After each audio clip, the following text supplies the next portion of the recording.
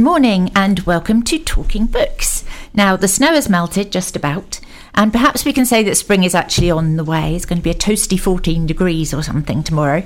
I quite enjoyed the enforced relaxation.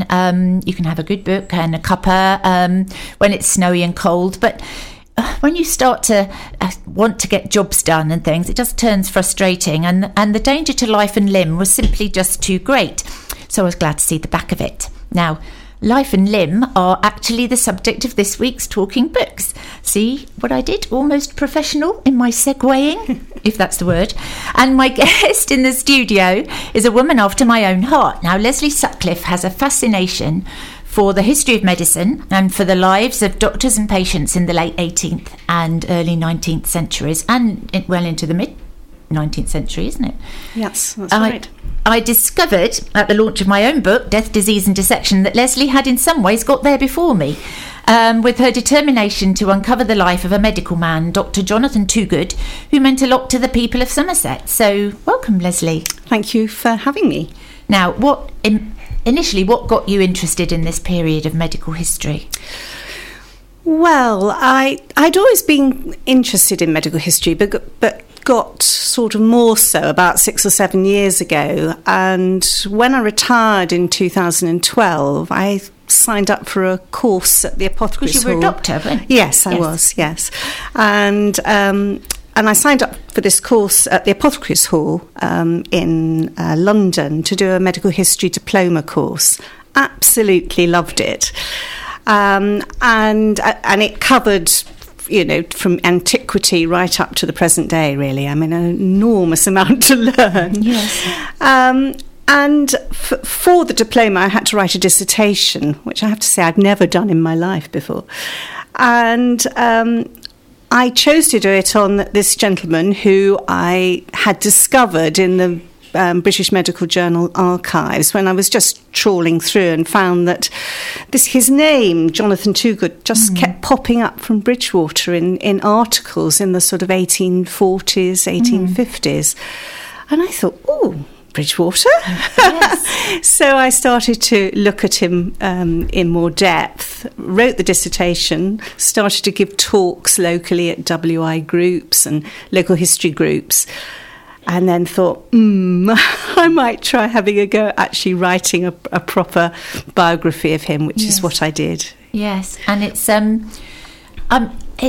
a really fascinating biography, because not only is it about the man, but it's about the times, isn't it? Yes, so, I mean, it's a fascinating period and horrific in many ways. Yes, I mean, I think the history of the 19th century is fascinating anyway. I think the Victorians were amazing, weren't they?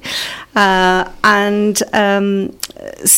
I wanted to set it in context in the time that he was living, not only, in the town of Bridgewater, what was going on in the town, but also in medical history at the time. So although it's about his life, I talk a lot about the history of medicine at that time and the developments that were happening. It was a fast-paced time of change, wasn't it? Absolutely. I mean, in his lifetime, when he started out, there were no stethoscopes even, everything was.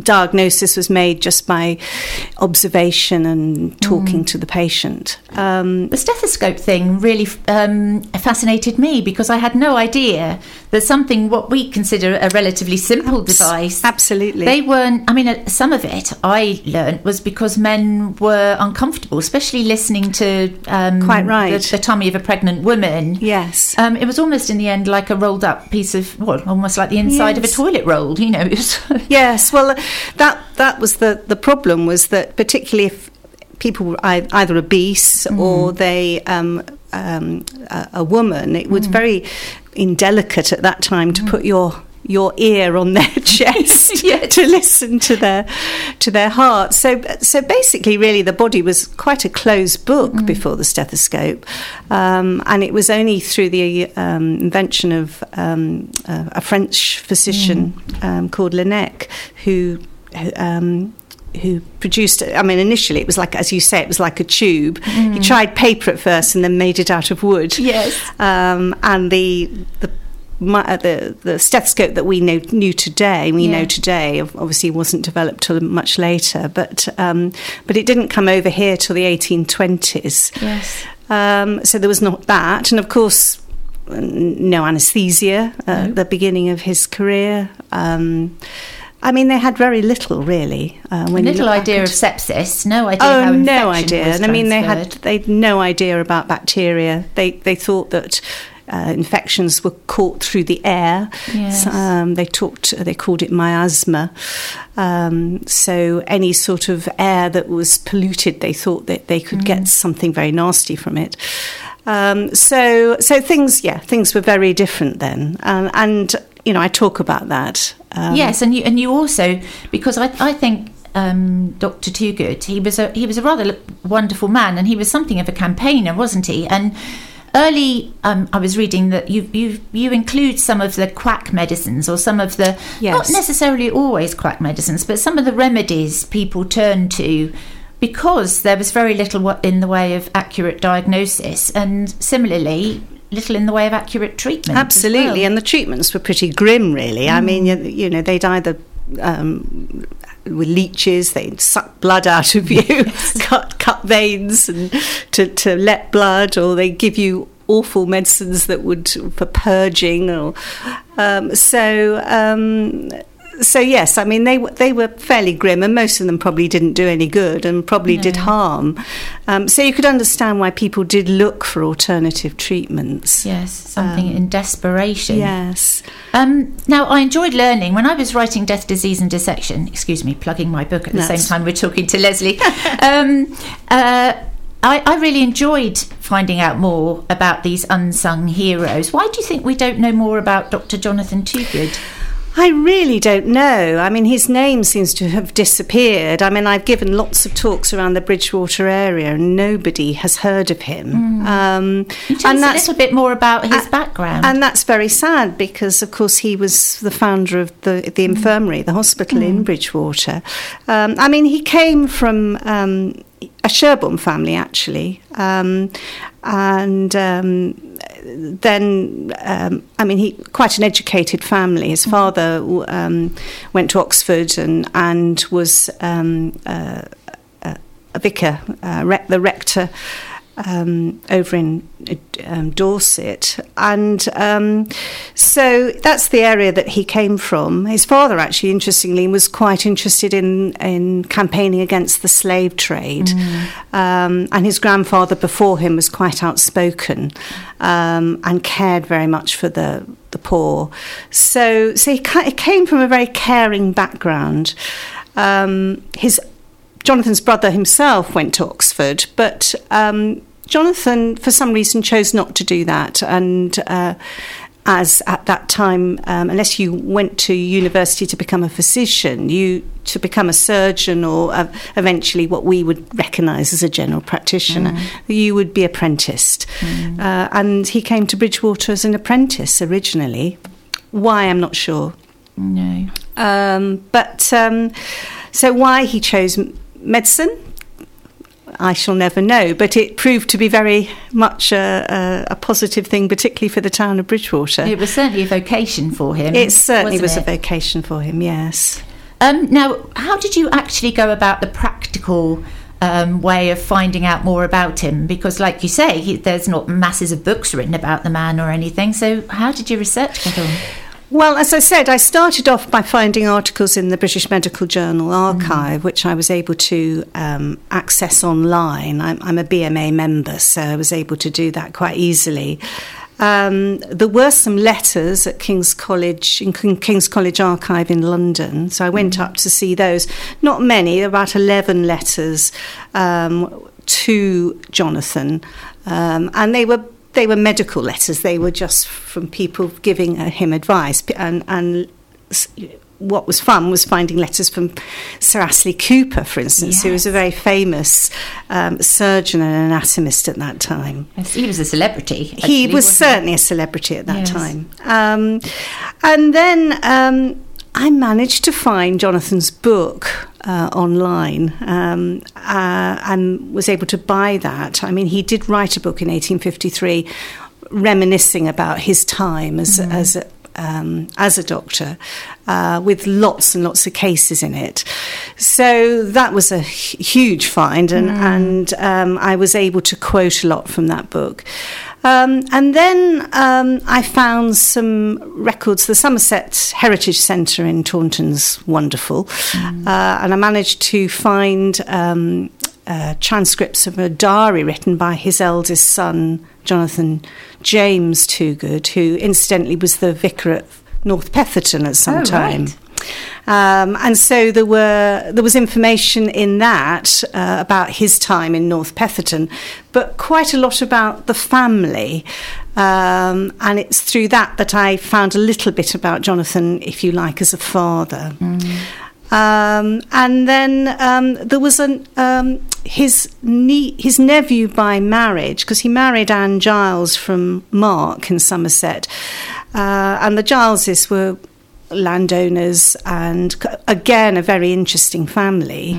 They produced some interesting folk over the years, but one of his nephews, John Allen Giles, who was an academic, also have his memoirs are in the Somerset Heritage Centre, and I found a lot about the family. There were lots of letters backwards and forwards to Jonathan's eldest son, and they remained very close and friends for all of their lives, really. So that also gave me some information about the family. It's fabulous when you can find all this really personal stuff, and nobody else has really dug into it, have they? It's all fresh. No, it's exciting, actually. It's a bit like a detective story, isn't it? And I love detective stories. Yes, so do I. I think most researchers must love detective stories, even if they don't admit it.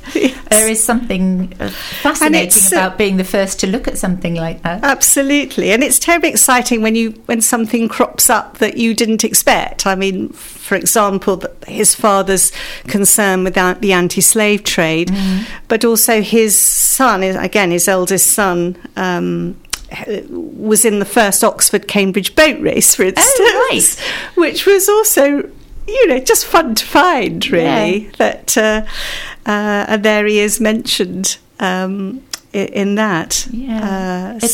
And finding out actually that this man that you've chosen and found from, well, sort of your work sort of blossomed from your dissertation into the book. To find out that he was a good man, wasn't he? I mean, he was a campaigner against arsenic, for example. Absolutely. He was, he must have had they had 12 children together. Had a happy marriage, possibly. I would hope so, yes. And certainly, and 3 of his sons went on to study medicine. But yes, he not only was he busy with his own practice and obviously the hospital when that was founded, and they the surgeons weren't paid for their work at the hospital at that time, in the voluntary hospitals. So he was not only busy with that, but he got involved with various campaigns. One of them against the new Poor Law Amendment Act, which came out in 1834, which he deplored. He also got involved with the Coroner's Acts, which he believed that coroners were not doing a proper job. He felt lots of people went to their graves without really knowing why they died, and he felt very strongly about that.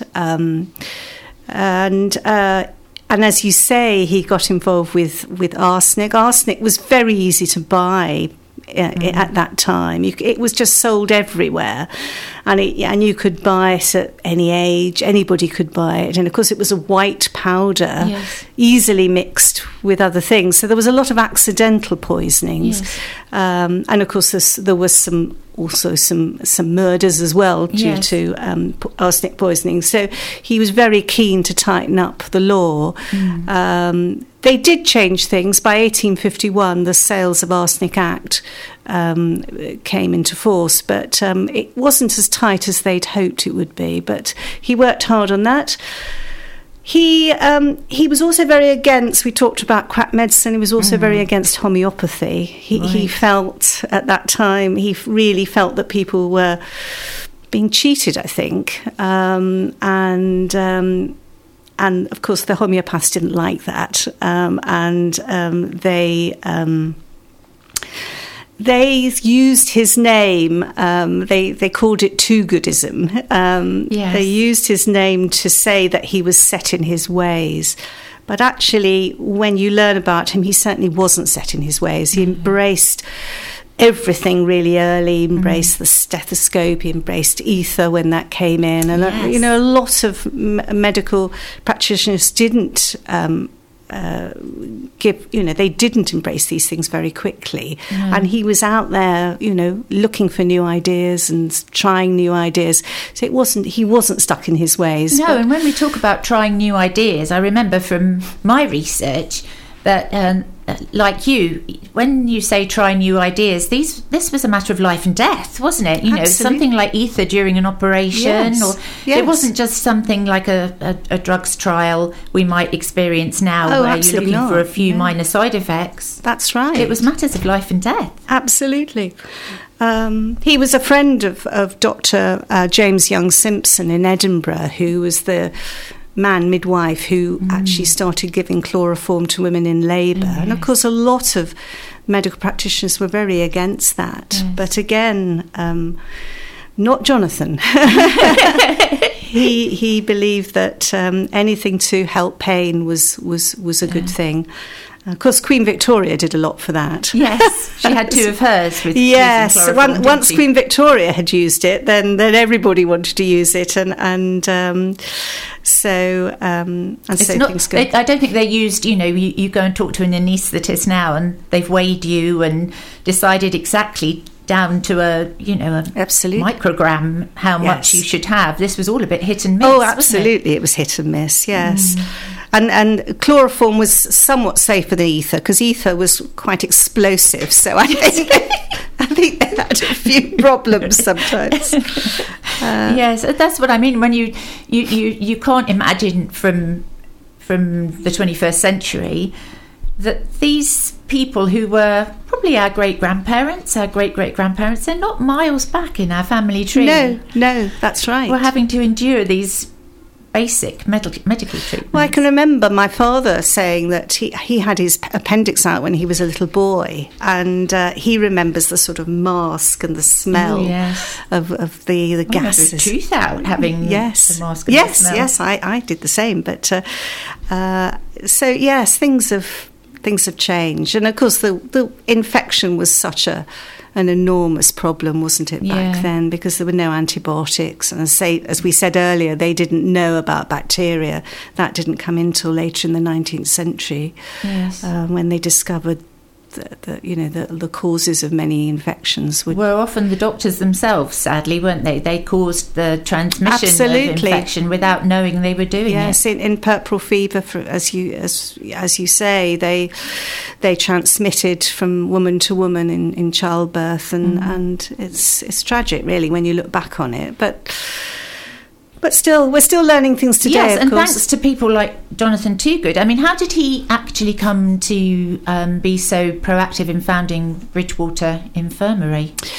Well, I mean, he was having to undertake various surgical procedures and other things in people's cottages, on kitchen tables, etc. I mean, he quotes in his book about having to take a man who'd been run over by a wagon, who'd fractured his legs. He'd had to take him out to the little porch of the cottage to get enough light in which to amputate. Ouch. So it was very difficult, and because he'd spent 2 years in St Bartholomew's Hospital completing his surgical training after his apprenticeship. So he'd had experience of working in a hospital, and voluntary hospitals were popping up around the country at that time, and being ahead of the game, he wanted to do the same.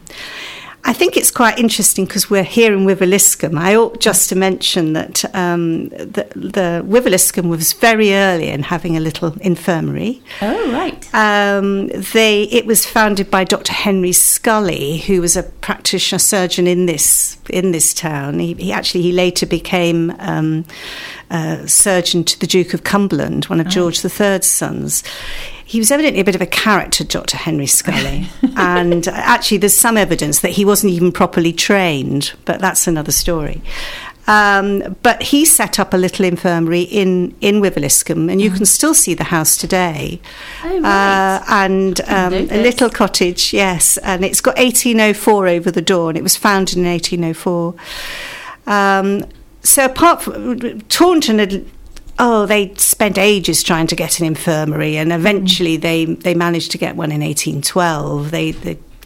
Things had gone wrong in the past for them. But so in 1813, when Bridgewater was founded, he actually based a lot of the infirmary on the little infirmary in Wiveliscombe. Oh, that's a wonderful story. Yeah. It's and if you, I don't know the geography very well down here, but if you go, I think it's sort of at the end of the main street, the little house.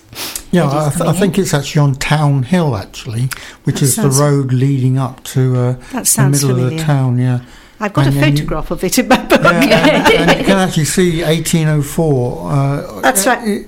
I didn't realise that. Yes, yes. So you've educated myself. It did become a GP's practice, I think, following that. Sort of, I think, early in this century. No, not the last century now. Aren't we?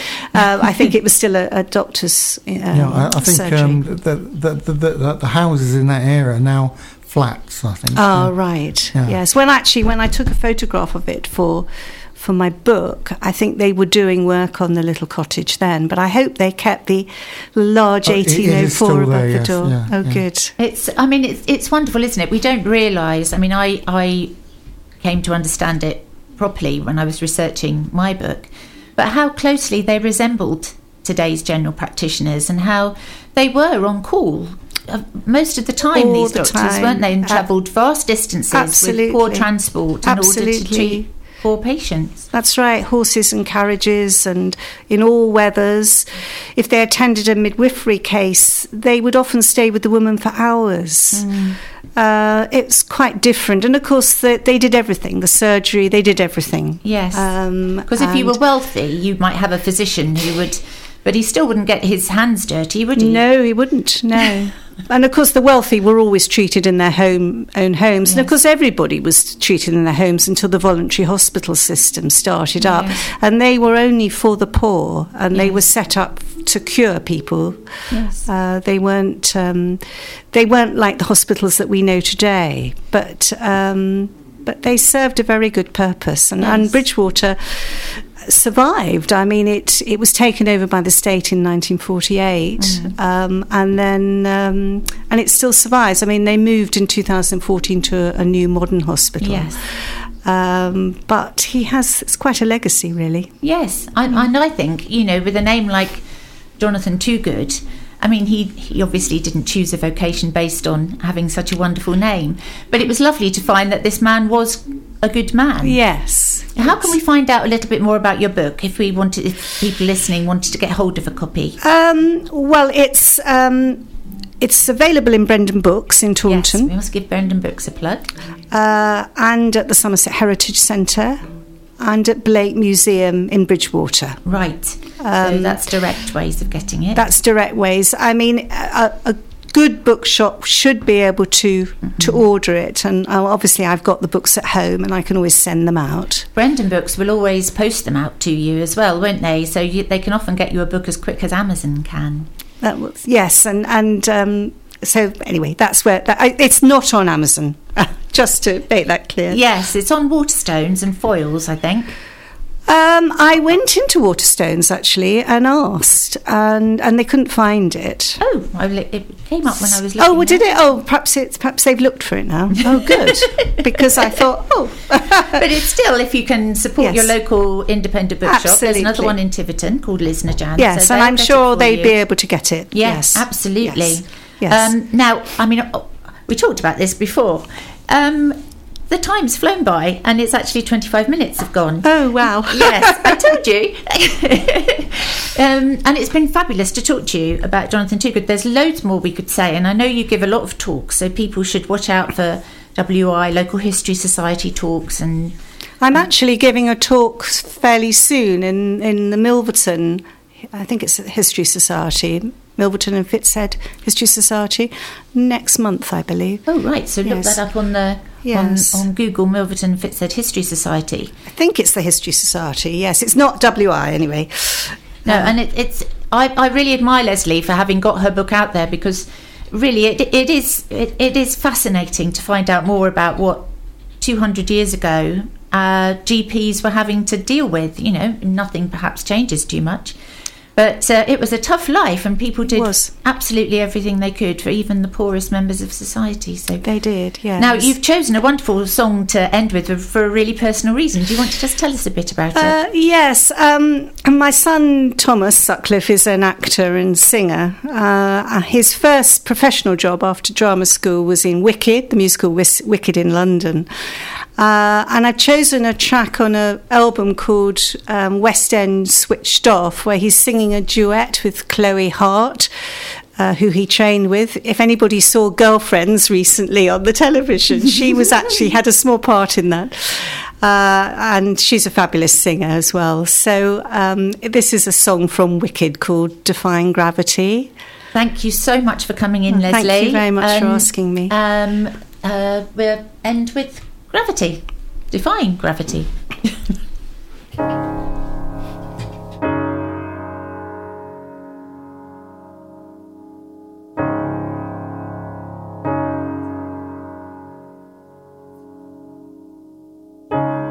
Something has changed within me. Something is not the same. I'm through with playing by the rules of someone else's game. Too late for second guessing.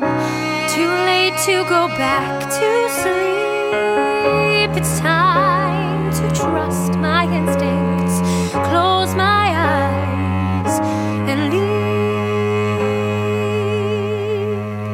It's time to try defying gravity. I think I'll try defying gravity, and you won't bring me down.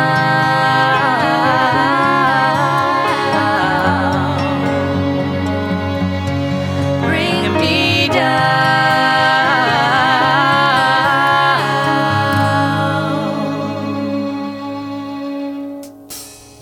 I'm through accepting limits, 'cause someone says they're so. Some things I cannot change, but till I try, I'll never know. Too long I've been afraid of losing love. I guess I've lost. Well, if that's love, it comes at much too high a cost. It's time to try defying gravity. I think I'll try defying gravity. I'd sooner die defying gravity. Kiss me goodbye and defying gravity, and you won't bring me down.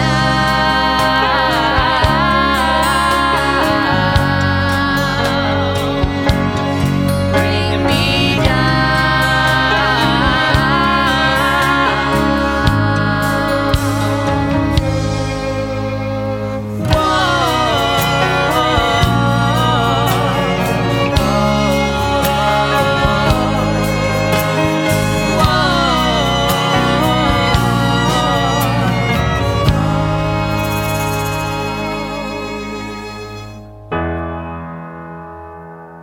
It's time to try defying gravity. I think I